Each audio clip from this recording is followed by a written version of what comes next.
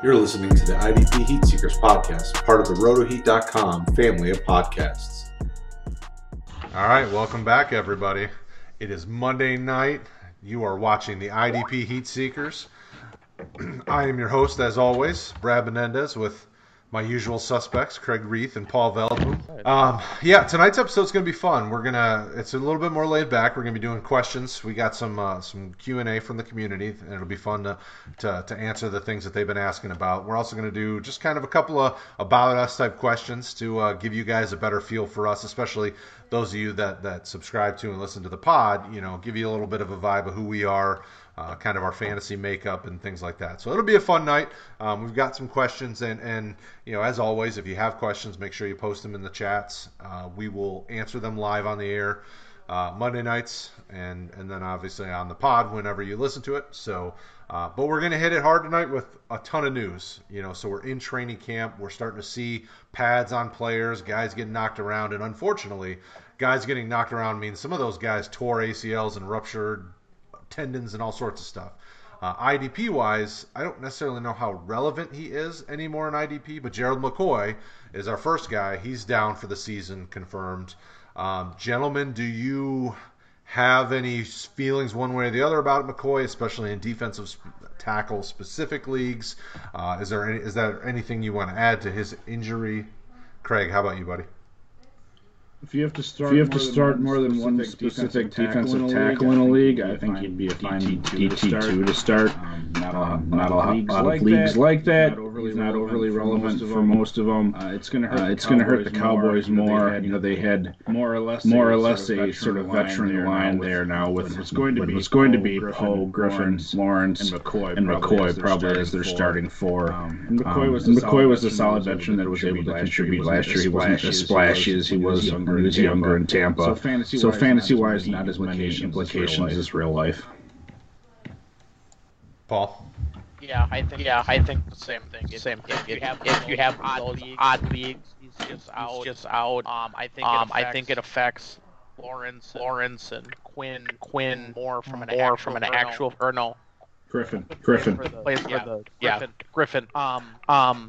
It affects them more from an actual football perspective. But fantasy-wise, there's not many leagues that play that deep. It's where he's relevant. He's releasable almost in even deeper defensive tackle leagues at this age and injury history, and he's releasable For sure. Yeah, he's not a guy that I was jumping all on board either. I mean, I've never been a huge McCoy fan, even when he was semi-fantasy relevant. But there are situations where I've had to spot start him back in the day. So, there's a report out that Melvin Ingram is sitting out because of his contract. This one's a little more fantasy relevant. Melvin Ingram is a guy that people were playing and starting on a regular basis. Are you guys concerned about this? Paul, and I'll kick it back to you first. I try not to worry myself with contracts just as a general. I'm an FSU fan. I own Cook in lots of leagues. Every Alexander Madison owner was just hitting me up. Hey, what are you gonna give me? And my answer was a very stern. No thanks, I'm not concerned. You hardly ever see contract holdouts into the season where they last more than 2, 3, 4 weeks. I'm just not concerned about it. It's not something that you can, concern yourself with. If it happens, it happens. I understand it. He's got a family, and he'll make the best decision for him, hopefully. But that being said, it is the Chargers, and they let Gordon walk. That was probably smart, but it's the same money tight team there. Am I concerned? No, but I'm just never concerned about the points. Craig? I don't tend to concern myself as much with the holdouts either. What I will say is, in terms of fantasy relevance, like Brad said, he is more fantasy relevant He was, I believe, like our D-line 20 last year in terms of scoring, which is, for most leagues, if you're looking at 10 or 12 teams, I believe like our D-line 20 last year in terms of scoring, which is, for most leagues, if you're looking at 10 or 12 teams, you're looking back end of a 2, probably top of a 3, and I don't have much of a reason to think that he'd be anything greater than that or anything much lower than that if he was healthy. They've gotten some help in their linebackers with Murray that we talked about, but it's basically the same sort of thing. They have Joseph there instead of the D tackles that they had last year, but it's no major changes in my mind. It's him and Bosa on the defensive line that you'd be looking at. Bosa's the main guy, and if you have Ingram as your second or third defensive line, you're probably all right with it. It's nothing long term going to be amazing, but for a season, it'd get you by. Absolutely, yeah. Ingram's a guy that I would have been trying to sell anyway. Even before this, I'm just not a huge fan of his IDP prospects, and I haven't been for basically since Bosa came to town. He's kind of the edge I would have wanted there. The Jaguars lost a couple of depth pieces in Aaron Lynch retiring, and then I can't think of the other guy's name, but Javon Hargrove. Oh, is it Hargrove? Okay. No, it was Gunter. Oh, Rodney Gunter, yes. Gunter. Yep. So, but Hargrove might have been earlier. Yeah. So I'm sorry. Hargrove was on the Eagles. I'm sorry. Yeah. So the Jaguars keep losing defensive linemen, which will mean more snaps for guys like Josh Allen and Taven Bryan, and I mean, these guys are going to get a ton of playing time because there's just not a lot of options. So that could be good, could be bad. I mean, I like Allen a lot. Bryan hasn't really developed much since coming into the league, but. I think this matters if you're looking, and we don't touch on it a whole lot, but if you do team defenses, you aren't targeting the Jaguars as one of those teams, I got to get them anyway. But this is just further depletion of their defensive line. You alluded to the point, these aren't guys who are going to be starting anyway. But it does matter for team depth and what the team had planned for the season. This is the third and fourth guy that they've lost. They lost 2 to the COVID opt-outs that they had planned on having here. Now they have 2 that are retiring. So for their plan and what they had set up going into the season, whatever that was going to be, it causes them problems, which to me just furthers them as a target, someone you'd want to target going against in fantasy as far as playing guys, but also just even furthers them as someone that should remain on your team defense waiver wires if you have them all season, because I don't see them being someone you'd want to play. Yeah, the Jaguars are a bit scary. Paul, what's your take on this defense?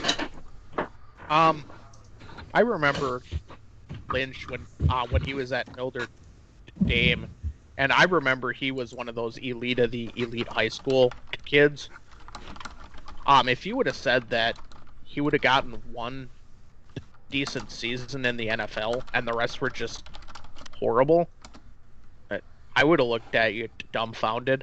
I think when they signed Jernigan, national champion Seminole, that I think that's a solid sign. I know he's got health issues, but Houston offered him $4 million before they looked at him. So maybe the Jaguars think he still has something. He's a local guy from that area. I think he grew up half an hour from the stadium or something. Lake City, I think he was from. He's a solid sign. I know Bryan is not what what they were hoping for.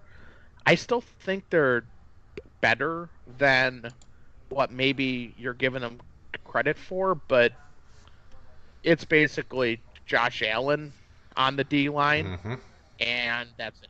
There's just, he's got elite of the elite upside, but as a team, yes, I would leave the defense on the wire unless they're playing the Jets or something.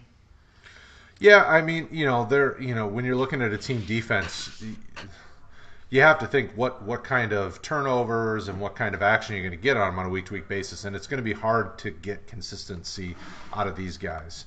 And because of that, I would look elsewhere, especially because most of your leagues that would use a team defense are probably like 12-team leagues, and there's going to be plenty of defenses out there that you can grab, and you play the matchups. I mean, I don't think I've ever drafted a defense before the second to last round in the last 5 to 10 years, because I know I'm going to drop them within a week or two and grab whatever is the new hotness. So, from an individual player perspective, Josh Allen's the guy to have. Some of the linebackers will give you some production this year. And then some of the secondary will give you production because they're going to get thrown out a bunch. I mean, some of your younger guys and your rookies and things like that. Looking through the. Oh, go ahead, Craig. You got anything else? Just agreeing with you. I mean, we talked about it last week. That secondary, who they signed was it Brock, because Rashard Melvin went out and he was the only veteran really in that secondary. So you're going to have a relatively younger, inexperienced defensive line. Unless for some reason Ngakoue has a change of heart and comes back and wants to play with them. So a young defensive line, a couple linebackers, and not much in the secondary at all. It's just a recipe for problems in team defense. For sure. And it's going to be an interesting season for the Jaguars. So I feel like they're going to be taking a lot of lumps. They're trying to transform this thing, and they're going through a ton of changes, and it'll be interesting. I know from an injury perspective, I know Trey Waynes also got hurt. He's going to miss most of the season with surgery, the Bengals corner. So there were times where he was fantasy relevant because people like to throw at him, but he hasn't really been terribly fantasy relevant much of his career. We've seen some other things like Jaleel Addae worked out with the Vikings, so there's some other little things, but nothing terribly fantasy relevant. Were there any other news and notes you guys wanted to talk about? I know we obviously on the offensive side have lots of things going on, from the Jalen Hurd injury to the Des Bryant working out for the Ravens. I mean, there's things happening on the offensive side, but from the defensive side, there's just not a lot going on. Besides Hargrove, but he said he's going to be out a couple weeks. Trey Waynes being hurt is the same as if he's out there. He's completely useless. The only other one that made any sort of impact in my brain in any sort of major way was just looking further down the road, because I'm in that mindset with COVID going on with all my teams. Alford on the Cardinals had the same thing. I think he tore his pec, and he's out most of the year. They're thinking he's a cornerback, so again, they're not that important, but they don't have a whole lot of secondary depth there with the Cardinals. And we know that offense is going to want to throw. And if they have another injury or people get sick or something, I mean, that's potentially going to be another defense that gives up a lot of points where people were hoping they were going to be turning it around this year. So, and in regards to rookies with Simmons, I know they said they're going to stick with him at linebacker, and I think that's a good plan. But sometimes when you get into the thick of it, your best laid plans get shot to heck, and you got to, change things on the fly. So, another example, you might see Simmons, just speculation, but bad stuff starts happening in that secondary down the road. Something to look out for. The dual positionality. In theory, he could be huge if he had that as a defensive back. Well, yeah, I mean, he's so talented and so versatile that he could play at any of those positions. We saw it in college. So I think that's only more helpful for him, because then he's going to be on the field more, get a little bit more action, and that should lead to better fantasy production. Also with Simmons, if you can handle the swings and he becomes safety eligible, you're potentially looking at a top 3 or 4 undisputed safety, and that's some fairly serious upside. I know he's got solid upside as a backer, but safety, it's a thinner position. It'd be like saying, hey, your decent receiver is now tight end eligible for an offensive side. Mm-hmm. If he becomes safety eligible, you've hit a home run. Oh, absolutely. It'd be interesting to see how that develops throughout the training camp and into the season. I don't know that any of the sites are really going to move him to safety eligible as well, but if they do, that's huge.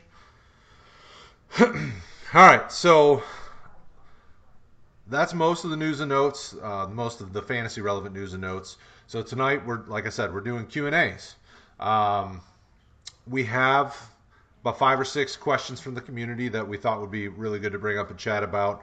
And then I also wanted to include a couple of, kind of get to know us ones. You've seen me on Roto Heat and on the different streams forever, but Craig and Paul not so much. So I want to make sure that you guys get to know these guys a little bit more. Maybe depending, we're not going to go too deep because we don't want full Paul. We never go full Paul, but we want to get out there and have a little fun and just kind of liven the show up a little bit. We've been hitting our top lists and talking about different players and different things over the last few months, so we figured we'd bring it back down a little bit and help you get to know us. So first and foremost, before we get to the IDP related questions, we'll start with you, Paul. So outside of fantasy football, talk about who you are, what you do, and then give us a little bit of your fantasy football experience, how long you've been playing, when you do IDP, things like that. Okay. General interests. If you want to hop on COD here tonight or tomorrow night, hit me up. Send me a message. We can certainly play. And the reason that's been put on is because Fridays used to be golfing, and now it's in the office because #essential. I am almost a scratch golfer. On Friday, we had a scramble. We took first, and it was me holing out from 40 out to win the scramble. No, I've been playing fantasy football ever since 2004, ever since I met Craig. We played down in Lee Hall down in 2004, and my first ever selection was Clinton Portis, and it didn't work out. Started playing keeper probably 05, 06, 07, somewhere in there. First started playing Dynasty in 2010, and then ever since then it's add this to it, add Devi, tune in Thursdays for that. Shameless plug, I know. But yeah, it's just a lot of watching football, hitting up the office. I trade stocks. I can't say I'm the most knowledgeable on that, but I have knowledge on that. Wednesday nights I do poker league, although not right now because it's older folks and some of them are in the high risk, but that's a different story. But yeah, that is me. Craig? Yeah, I've been playing fantasy football since 2001. And for a lot of you weren't playing back then necessarily, I'm going to read some of these names off to you in the order that I took them. It wasn't that big of a league. It was a work league. But it was 10 teams. I had Falk, Brian Greasy, Matt Stover, Miami's defense, Charlie Garner, Joe Horn, Mushin Mohammed, Oronde Gadsden, Jeff Thomason, Jeff George, Casey's defense, Jeff Hall, got to get those 2 kickers right away, Terry Allen, Hines Ward, and Johnny Morton. So that'll give you some of the names that I had fun with back then. And like Paul said, I started playing with him. I don't think I was in the first year. I think it was 2005 looking back at it. But either way, 2004, 2005, we became a keeper league a few years after. He started his dynasty league in 2010. The main league that Paul and I discussed started in 2012, which was my introduction to IDP. And then I think it was 2 or 3 years ago now. It seems like yesterday, but that's what 2020 does to your brain, that I started Devi. So it's a few years anyway. That's awesome. I don't do a whole lot of leagues outside of actually having IDP. It's generally when I'm roped into something out of people guilt tripping me that I'll take a team defense, because if I have my druthers, we'd banish them all. But it's not everyone's cup of tea, just like kickers. Paul and I even had a league where we had punters for a season. So, other leagues do exist. Personal life, I'm not practicing out on my own or anything as an attorney, but I am a licensed attorney in the state of Wisconsin. I work for an insurance company dealing with auto and homeowner claims, so I have all sorts of fun with that. 4 kids at the house, the dog and cat keep me busy. Doing what I can to keep the house running and kids alive. But beyond that, boy, I like to sleep when I can. I'm into Pokemon Go, so if you want to be my son's Pokemon Go friend, because he has us playing all the time, we're doing that, and I know more about Pokemon now than I did when I was his age. So that'll tell you the sort of things. Legos, we have probably millions of Legos in our basement. So that is fun to walk over in the middle of the night. But yeah, I mean, I don't have a whole lot of hobbies, to be honest. I mean, it's kids, fantasy football when I can get around to it, and that's generally it. Understandable. Yeah, kids change the dynamics considerably. I've got an 8-year-old and a soon-to-be 6-year-old, and I've since having children have become a dance mom, dad, if you will. So I sit at dance class and I cheer them on and I help them learn their moves. I am a terrible dancer, so it's more explaining than showing. So I know the feeling. With kids, things change everything. And even today, on the ride to school, we're listening to like the Greatest Showman soundtrack. Like I never would have thought in a million years that I'd be listening to all these movie soundtracks of like poppy dance kids songs and things like that, and it just cracks me up because then throughout the day I know them all. It's like I'm just kind of going through my head and all that. Typically I'm a rocker. I listen to heavier stuff. It's so it always cracks me up. So you're saying that's a future Patreon level reward, is you showing off your dance moves? I'm okay with that. rotoheat.com/Patreon. You definitely, if you provide enough of those greenbacks, I will dance. There we go, people. You can make this guy dance for money. That just doesn't sound right.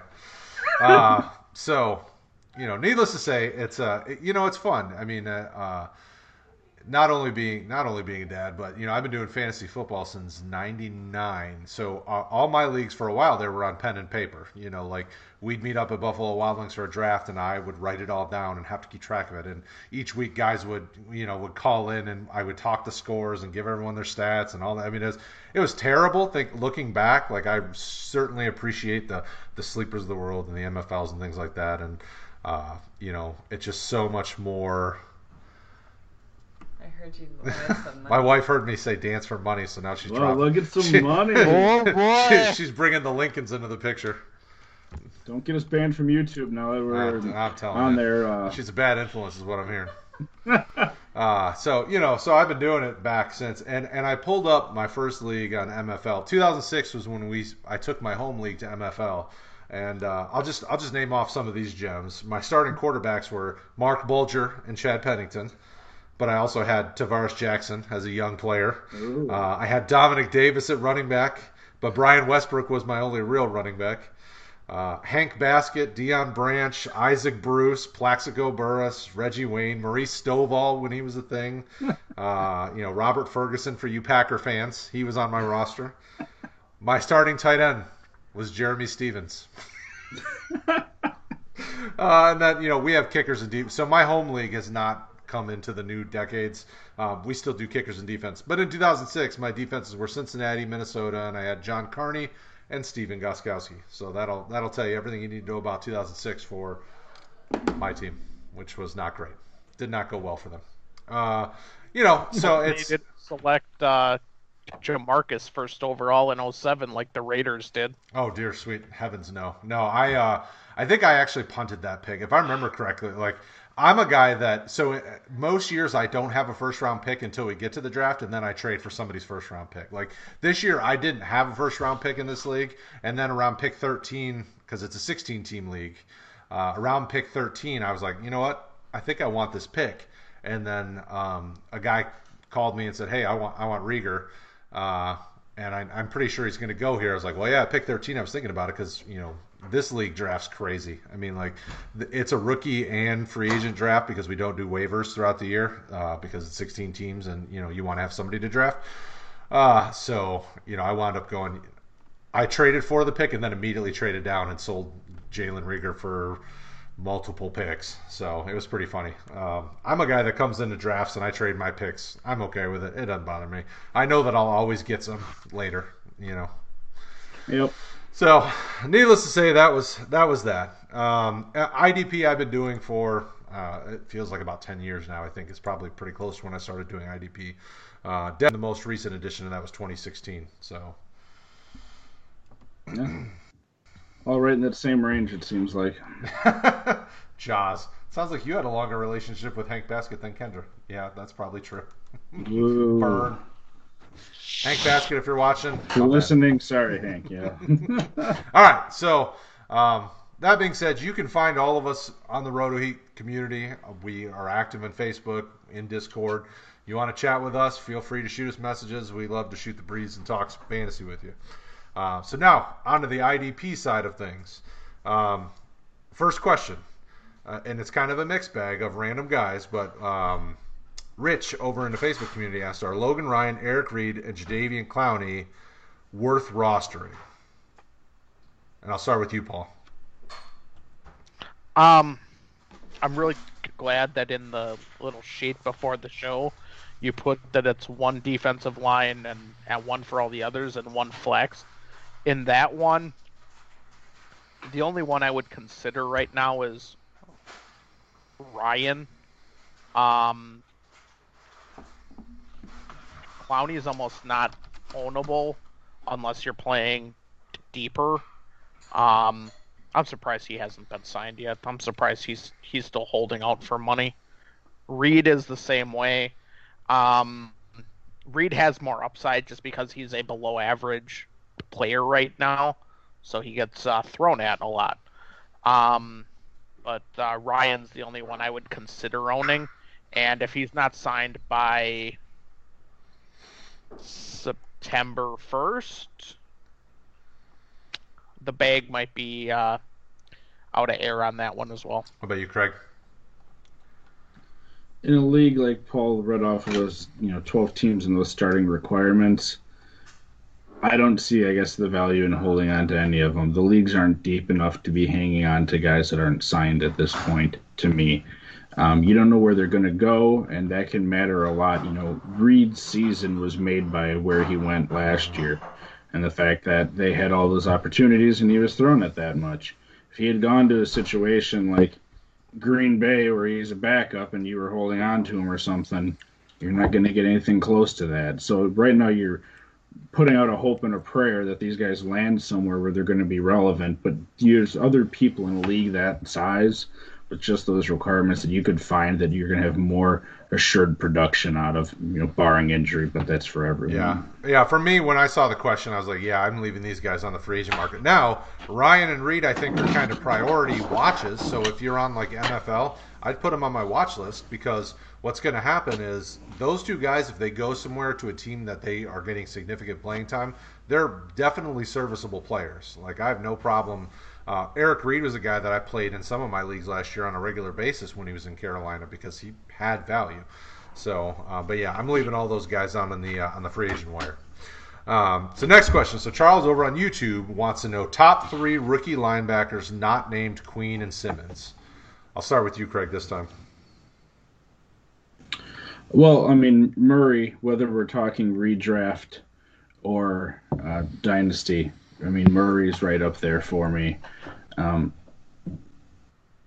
The other one, there's a lot that has to play out because most of the other guys, once you go down the list, aren't guaranteed to be starters. Willie Gay, I really like. He's probably in the top 3 after those two either way. And then it's sort of who else do you want to, hang your hat on going forward. For Dynasty, it probably would be, we've talked about him a lot here, Jordan Brooks. And if you're talking redraft, I mean, kind of take your pick. There's guys in, not St. Louis, the Los Angeles Rams. There's guys in Cleveland. There's guys in Cincinnati. Mm-hmm. Any one of those battles, or even we talked about some last week and a few weeks ago, Philadelphia. I mean, you could have some rookies that go into starting spots that are going to get production. So for redraft, it's really just see how these things go in training camp and the start of the season and who do you have a chance to grab. But there's not a whole lot of rookie linebackers besides the ones that we talked about are on his list that have that what appears to be immediate shot at playing time. Paul? I'm going to somewhat ignore the question because I'm just gonna list my top 5 overall. From a dynasty perspective, it's either Simmons or Murray number 1. I still don't know who I have number 1. The other one's number 2. Brooks is number 3. I probably have Queen number 4, although I'm not a big fan of his at all. I think that the bust percentage on him is a lot higher. And yes, there are other options not super high on, but if you're looking for someone that you can find for free 99, Davion Taylor of the Eagles. They drafted him in the 3rd round. He has all the athletic upside that you're looking for, and he's free. In almost every league I've seen, he is literally free. From a redraft perspective, Murray 1, Queen 2, Simmons 3, Gay 4, and Brooks at 5. But that's for redraft, and you're not likely looking for rookies for redraft anyways. Yeah, no, those guys are sitting on the waiver wire. For me, I think what Craig said was pretty much spot on. It's kind of a Brooks, Gay, and Murray are kind of the next 3 guys after your top 2. I definitely would throw in, so, you mentioned some of those guys. We got to mention Jacob Phillips from the Browns, Logan Wilson from Cincy. I'd even throw, because of what's going on in Jacksonville, I'd throw Caleb Von Chason in there. I know he's a linebacker right now, but I bet they could move him around and do some different things because they're not going to have guys. I mean, they're going to need to put bodies, and he's got a strong athletic profile. I would have just rathered him as kind of a rush the passer D end more than a linebacker, but those are guys that I would keep an eye on. Obviously Zach Bond with the Saints is going to be a guy that'll develop. And even like a John Greenard and Evan Weaver are guys to keep an eye on. But, again, these are, it's important to know how deep your league is. So if your league isn't super deep, most of these guys are going to be on the waiver, and you can pick them up if they blow up. But, if you have to start multiple linebackers and, you have multiple spots, it's more of a flexing type league, then some of these guys are rosterable. But most likely they're probably all going to be, on the waiver wire ultimately, I would guess. And it matters, too. We don't talk about this distinction a lot. I know we're going to be in the future more. But if you're looking at a pure linebacker or a league where you have linebackers and edge, your lists are very different. With that edge position coming into popularity, a lot of these people that we named off wouldn't necessarily fall into that linebacker category. So going forward, too, if you guys have specific edge questions for us or the differentiation between the two and how we sort of rank them like that, let us know, because it is a significant difference. Mm-hmm. Yep. But ultimately, all these names are guys to kind of keep an eye on. Obviously, the top 5 are kind of the top 5, and there's really not a lot of wiggle room other than where you rank the 5. All right, so the next question is, I think it actually was again from Rich over on Facebook, but Von Bell. So he's kind of the 3rd safety up in Cincy right now. They have Sean Williams. I'm drawing a blank. Jesse Bates. Yeah, Jesse Bates, Sean Williams, and now Von Bell. Paul, do you see value in Von Bell? Do you think he'll be successful with Cincinnati? Once they move on from Williams, I think you're looking at defensive back 10 to 20. I don't think he's going to hit that ceiling that he did in New Orleans. I know it was only last season that I think he was D-back 6 or something. Yep. Last year. I don't think he gets that high again, just because I know they're gonna be on the field a lot, but Bates is solid. If they move Williams early, maybe you kick the numbers up, but I think Williams is the odd man out. You don't spend the money that they spent on him to just be like, oh yeah, you're the third safety. Mm-hmm. Bates isn't leaving the field, and you don't spend that, or he's 24, Williams is 28 or 9, and on an expiring deal. If he's not moved before week 6, or if Cincinnati, if they have health issues, he stays. If they do not have health issues and he's on the roster by week 8, I would be shocked. Sean Williams, that is. So that's going to open up the field for Bell, who they're not going to sit anyways. I don't see the ceiling, but the floor is there. What say you, Craig? All three of those guys were top 20 defensive backs in the scoring that we've talked about, so something's got to give. And it's probably going to be something for all three of them. You know, I'd be surprised if any one of the three, barring an injury, hits that even mark where they had last year. Having two safeties that high, I mean, you see it more often than you'd probably think. You know, if they're healthy, the Rams have a couple of guys that you'd see up there too. So, you know, there's definitely, when you have a situation with not a ton at linebacker and where you're getting thrown on a lot, you can have a team support two very good safeties fantasy-wise, but three is pushing it unless you have something like Paul mentioned a couple weeks ago where they decide, you know, we're going to play you sort of more like a linebacker more often than not.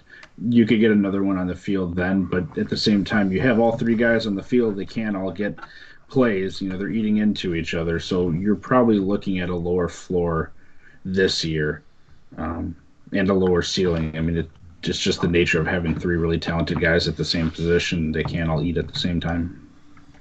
Well, and I think, you know, based on the division they're in, I think since he's kind of trying to look at the Chargers blueprint on how to stop, you know, like the Lamar Jacksons of the world, you know, you saw LA in that playoff game a couple years back deploy a ton of safeties. I think they had 3 or 4 on the field at a time trying to limit the run. From an NFL perspective, that's a great idea. From a fantasy perspective, that's just, you know, it's becoming like the New England Patriots running back core. You don't know who to start on a week-to-week basis, so you don't start any, and you just look elsewhere. Yeah. I think that's kind of the direction that I'm taking with Cincy. Is it's like I'm just a little nervous with all these guys. I like Bates' talent, I like Bell's talent, I even like Sean Williams' talent. He's getting older, but he's been a solid safety in fantasy. But ultimately, you know, I either look to trade or look to move, or, you know, kind of go a different direction with this situation. Now with their young linebackers, I can make a case and I can build the storyline that Von Bell sees the field more because they've got young linebackers that maybe won't learn the scheme quickly and they need, you know, kind of veterans out there. But, you know, even that, I don't know that it's fantasy relevant. So Von Bell may be a guy that I'm either stashing to see how he develops, or I'm trading if somebody's actually going to trade for him, which I doubt that's really going to happen right now. Yeah. All right, so Jonathan Abram, where do you guys see him finishing this year if he's healthy, Craig? I'm not as high on him as I know Paul is. I mean, if he's healthy, safety-wise, they don't have a whole lot else in the secondary there. I think, is it Harris is the other one? He might have moved on this offseason. Yeah, Joyner. Jamarcus. Yeah, LaMarcus Joyner. And, you know, he's a serviceable pro. There you go, Paul. But he's nothing special. So, you know, he's going to be the guy, you know, in that secondary you'd want to own if you're going to be owning someone in a straight just defensive back type league. And you know, he's got DB1 upside. I just don't necessarily think he's going to get that this year. Like the guy mentioned, you have to stay healthy, which has been, you know, a problem. And with those linebackers that they added, just getting more of those tackles that may have gone by last year, I think that ceiling isn't as high. If he's healthy, probably a mid DB2, low DB1 at best. What about you, Paul? They do have Littleton and Kwiatkowski, but Eric Harris was fairly solid from a fantasy perspective. The last, I don't remember how many he played, 6 games, 8 games, 10 games, whatever he played. And Abram's a hitter and a hitter only. He can be had young, fairly cheap, and if we know that he's going to eat a lot, I really like him. And if you're following, getting him young, eating a lot, and you can get him cheap, it's an Albert Fish reference, everybody, and that's your one per show. Where do I think he finishes? I think he finishes anywhere from D-back 5 to 12 to 15 overall. I don't know if he's got the sheer upside just because he's not going to have a lot of interceptions, but they might get a lot of fumbles there also, which he picks up. I just like him more than Craig just off the athletic profile. And we know he's going to see the field if he's healthy. Yeah, my concern with him is the injuries. Like you said, he's a hitter. He throws himself at receivers and the players that are coming his way. And I kind of liken him to Lions Tracy Walker, where they're really good hitters. They're also really going to break themselves apart because they're just trying too hard to hurt people. If he's healthy, my guess is probably a DB2, kind of in the 12 to 24 range. I don't see the ceiling just because I don't trust Oakland's defense. I think the tackles will get kind of wrapped up between the linebackers because they're just so good and they're so good at covering sideline to sideline. I just don't know. I don't know how much meat will be left on the bone for guys in the defensive secondary. So, Mike, I'm concerned there in some of those instances, and especially because I see teams running on them a lot more because their defensive line is still developing. And depending on how you feel about Farrell and some of these guys, I don't know how strong it's going to be to stop the run. So I'm kind of in the DB2 category for him, and probably about where I'd see him at least this year. But I also don't expect him to stay healthy all year. So you sort of see him like Bob Sanders was back in the day when you're talking about him and Walker. Yeah, a big Bob Sanders. Yep. All right, so next up, Derek Brown. Is he good? Will he be good in the short term and the long term? Paul, I'll kick it to you first because I know how much you don't like him. I thought they wasted a selection on him. I have no clue how they did not select Isaiah Simmons ahead of him. I don't understand it at all. He is I think I didn't have a big board overall, but he probably would have fallen between 25 to 40 overall for me. He's just a limited athlete. If he's someone that you're playing in a defensive tackle specific league, he's got a nice little floor. I don't think he's going to have a lot of sacks that go with it, but you'll have a nice floor at high end DT1, low end low end 1, high end 2. He just kind of is what he is. But I thought there were other rookies that were better than he was. I thought Gallimore was better. Blacklock, I thought he was. And these are guys that went in the second round and the third round, and they took him 7th overall. I was not a fan of the pick at all. Craig, how about you?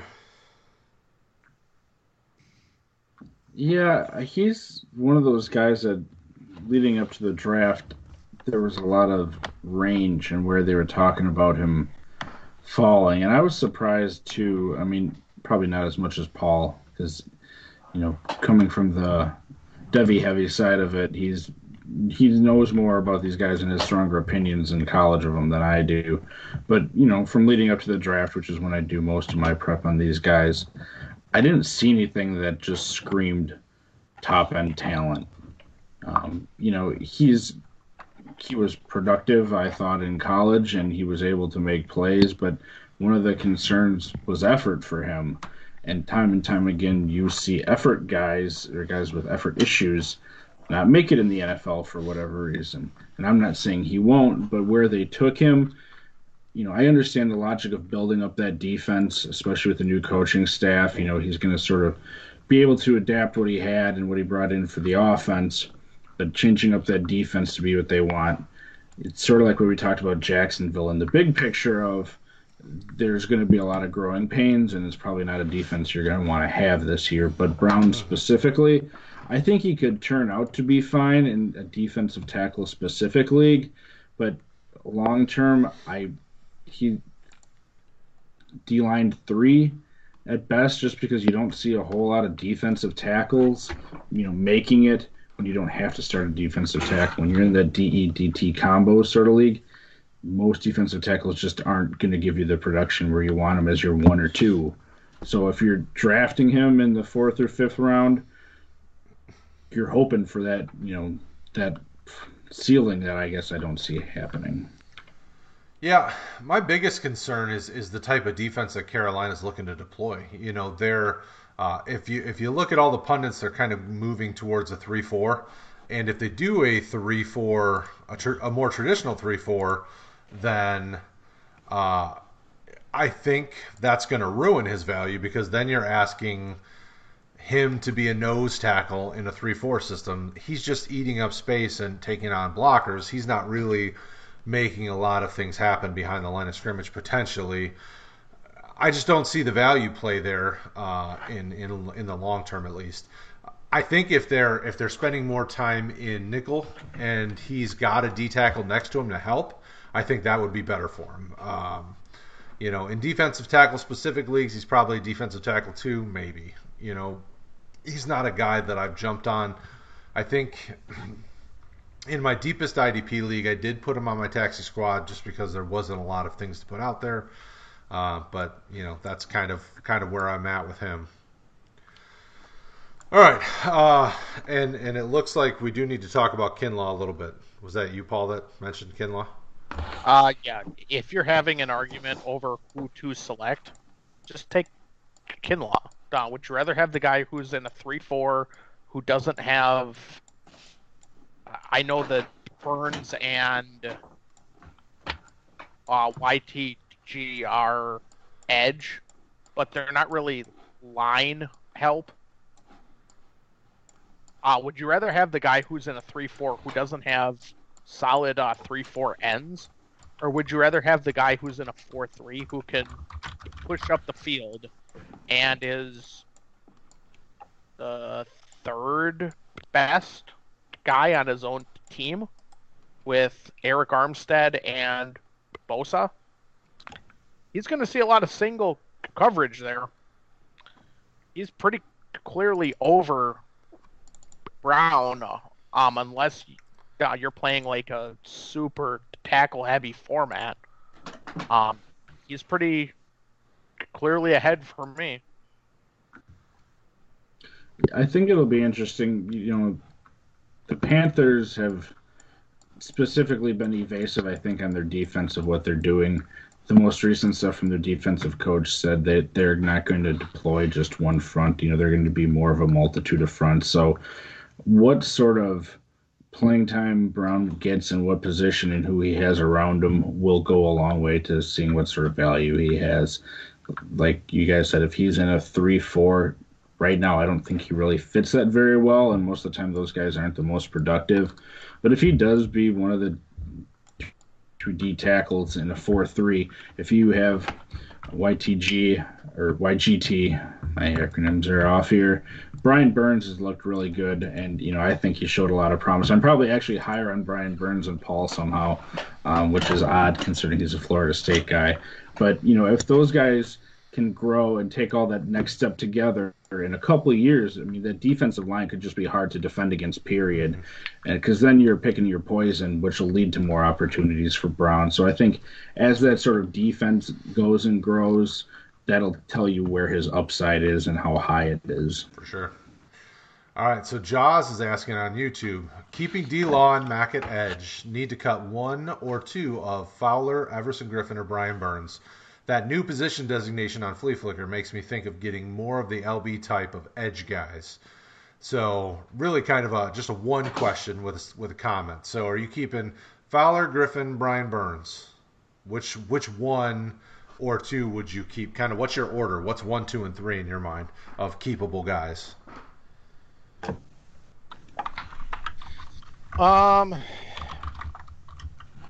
Griffin's out. Griffin's the guy you're releasing.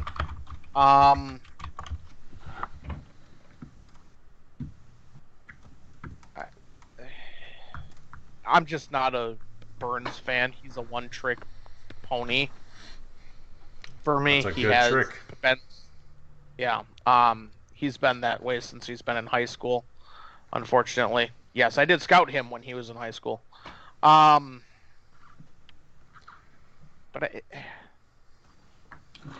I can't do it. I can't pick a Florida Gator or Burns. I can't. I just can't let the. It's probably fairly even there between Fowler and Burns, but my ego, it's not going to let me pick the guy who played at Florida. I'm taking Burns as far as keeping with those two. I'm keeping Burns first. And then, to me, it's a toss-up between the other two because Griffin, I think, is long-term. I don't even know if I'd say that's true. I mean, it's very possible that Fowler and Griffin are in the league the same amount of time left here. Griffin's just more of a consummate professional than Fowler has been consistently throughout his career in terms of production. The only thing that, and take of this what you will, having two defensive end edge type guys, if you're having Griffin, I know it's a 1-year deal, but him and Lawrence, I wouldn't feel great starting both of them. If you have to, if something happens to Mac, you're starting Mac every week that he's out there. But and maybe that's the Cowboy pessimist in me that's been there for the past 15 years or whatever it's been. But I'd have a hard time starting Griffin and Lawrence together. I mean, to me, it's Burns pretty easily, and then a coin flip with what you like more of the other two. Griffin will do more for you this year. So if you're thinking I'm going to keep him 1 year and then do something else next year, I guess I'd go Griffin because then it's only 2 out of 4 as opposed to 2 out of 3. But Fowler, the 1-year production, as Shania Twain said, that don't impress me much. Really? That just happened. Wow. Bam, We got to balance bam, out the bam, references. Bam, bam, bam. Yeah, I don't know about that. Burns is who I'm keeping. And the other two, I mean, Fowler I used last year. I picked him up and I was playing him on a weekly basis because he was productive. Moving to Atlanta, I don't know that was helpful for his value because they'll wind up putting him more as a hand in the dirt guy, and I don't know if he can be successful doing that as much as he was in what he was deployed in LA's defense. So, and ultimately, you guys should be doing movie references, not all this other nonsense y'all are doing. Movie references. My background, that's what the movie reference is for, Brad. You asked about our personal lives. Here it goes. You asked for it. And, like you said, my thing with Fowler, though, is that, like you said, it was 1 year last year, and it was all big plays. If you're looking for any sort of consistency, I don't know how you trust him. Even when he was in Jacksonville, he'd have weeks where he gets you half a point, 1 point, and then he goes off and gets 2 sacks and 2 tackles for a loss, and maybe he wins you the week. But if he disappears 3 out of every 4 weeks, I don't know how you're trusting to have that guy. To me, I can't. But right. Maybe Absolutely. He turned it around. I don't think so, but maybe. Yeah, I don't know. That would be a tough one for me to think he really did. He hasn't been smart since he's been in high school. And yes, I scouted him when he was in high school. He's been an idiot since he's been in high school. Is this in-person scouting or film scouting? Don't answer that question. All right, so final question. Which IDP positions are you looking to load up on and make sure you have an extra stash of? Kind of vague question, but I think it can be kind of universal even if you're in leagues that start corners and D tackles and some of that, because I think it's kind of universal the importance of certain positions. Paul, we'll start with you. Load up on. I'm going to make sure that I get one of the top 3 or 4 defensive ends. I'm going to make sure I get a safety, and then I'm going to quote-unquote load up on extra linebackers at the end, because I feel that they're easier to find good backers. You're not just going to sit there and find a guy who gets 14 sacks off the waiver wire. I can find someone off the waiver wire who's going to get me 110 tackles comboed up. I feel I can find that, so I'm going to quote-unquote load up on backers. I'm assuming this is a line backs and line backers specific, but I'm going to load up on those middle backers. What about you, Craig? I would be loading up and like stashing players at positions, kind of like Paul said, where it's harder to find a really good guy. And, you know, for me, historically, that's been defensive ends, defensive tackles. You know, if you're doing DT specific, I'm going to be finding a guy like last year, someone like Jeffrey Simmons at the end of a draft, and stashing him, because the guy's got all the potential in the world, and he's not going to, you know, come out guns blazing the first year. Even if he was healthy, you know, in the position that he was in, I don't think he was just going to come out and be immediately fantasy relevant. Those guys generally take more time to come along. Even someone like Danielle Hunter, you know, he was a later draft pick. He had to learn the game, and then he gets a chance to start, and he's able to come through. So those sort of positions, if you're talking about, there's cornerbacks. Paul's advocated this from the start. You can find a cornerback off the waiver wire once the season gets going. I wouldn't be investing in that long term, because the guys that are really good for you probably aren't really good year in and year out. Safeties and linebackers, I feel that I can generally find more of later, so I'd probably wait to take them in a draft. And I would have more of them, because I'm, you know, kind of going with dart throws. Like, all right, here's 5 guys that I think are going to pan out and be good. If I get 1 or 2 of them that are really good, well, it's worked for me. But the positions that I really feel that I want to stash guys at are those probably defensive line positions, where you're going to have to find a talent you like and hold on to him until he gets that playing time to pan out, because most guys on the D line just aren't going to come out and be amazing the first couple of years. Right.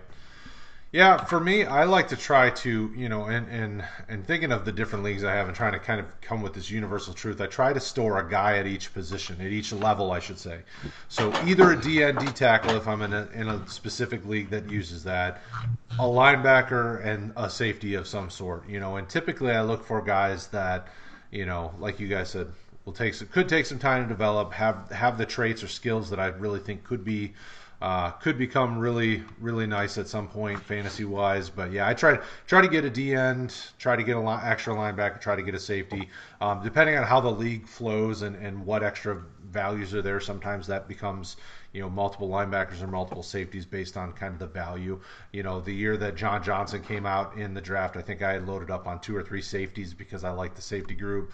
Wound up flipping all of them but Johnson, and Johnson kind of became the guy I started using a year or 2 later. So, you know, it kind of varies based on obviously your league size, but, you know, universally, I try to hit it all 3 levels, because there's always going to be a need to have that next guy up, because, you know, NFL is not for long. So, and we know that eventually those guys stop having value, and it tends to be quicker on the defensive side. I feel like I'm churning my defensive roster quite regularly, it seems like these days. So, that being said, that's it. All the questions are answered. Thank you guys over on YouTube and on Facebook for pumping us with some questions. Thanks for listening to the IDP Heat Seekers podcast with Brad Menendez, Craig Reith, and Paul Belden. You can find us over on Twitter at RotoHeatFantasy or at rotoheat.com.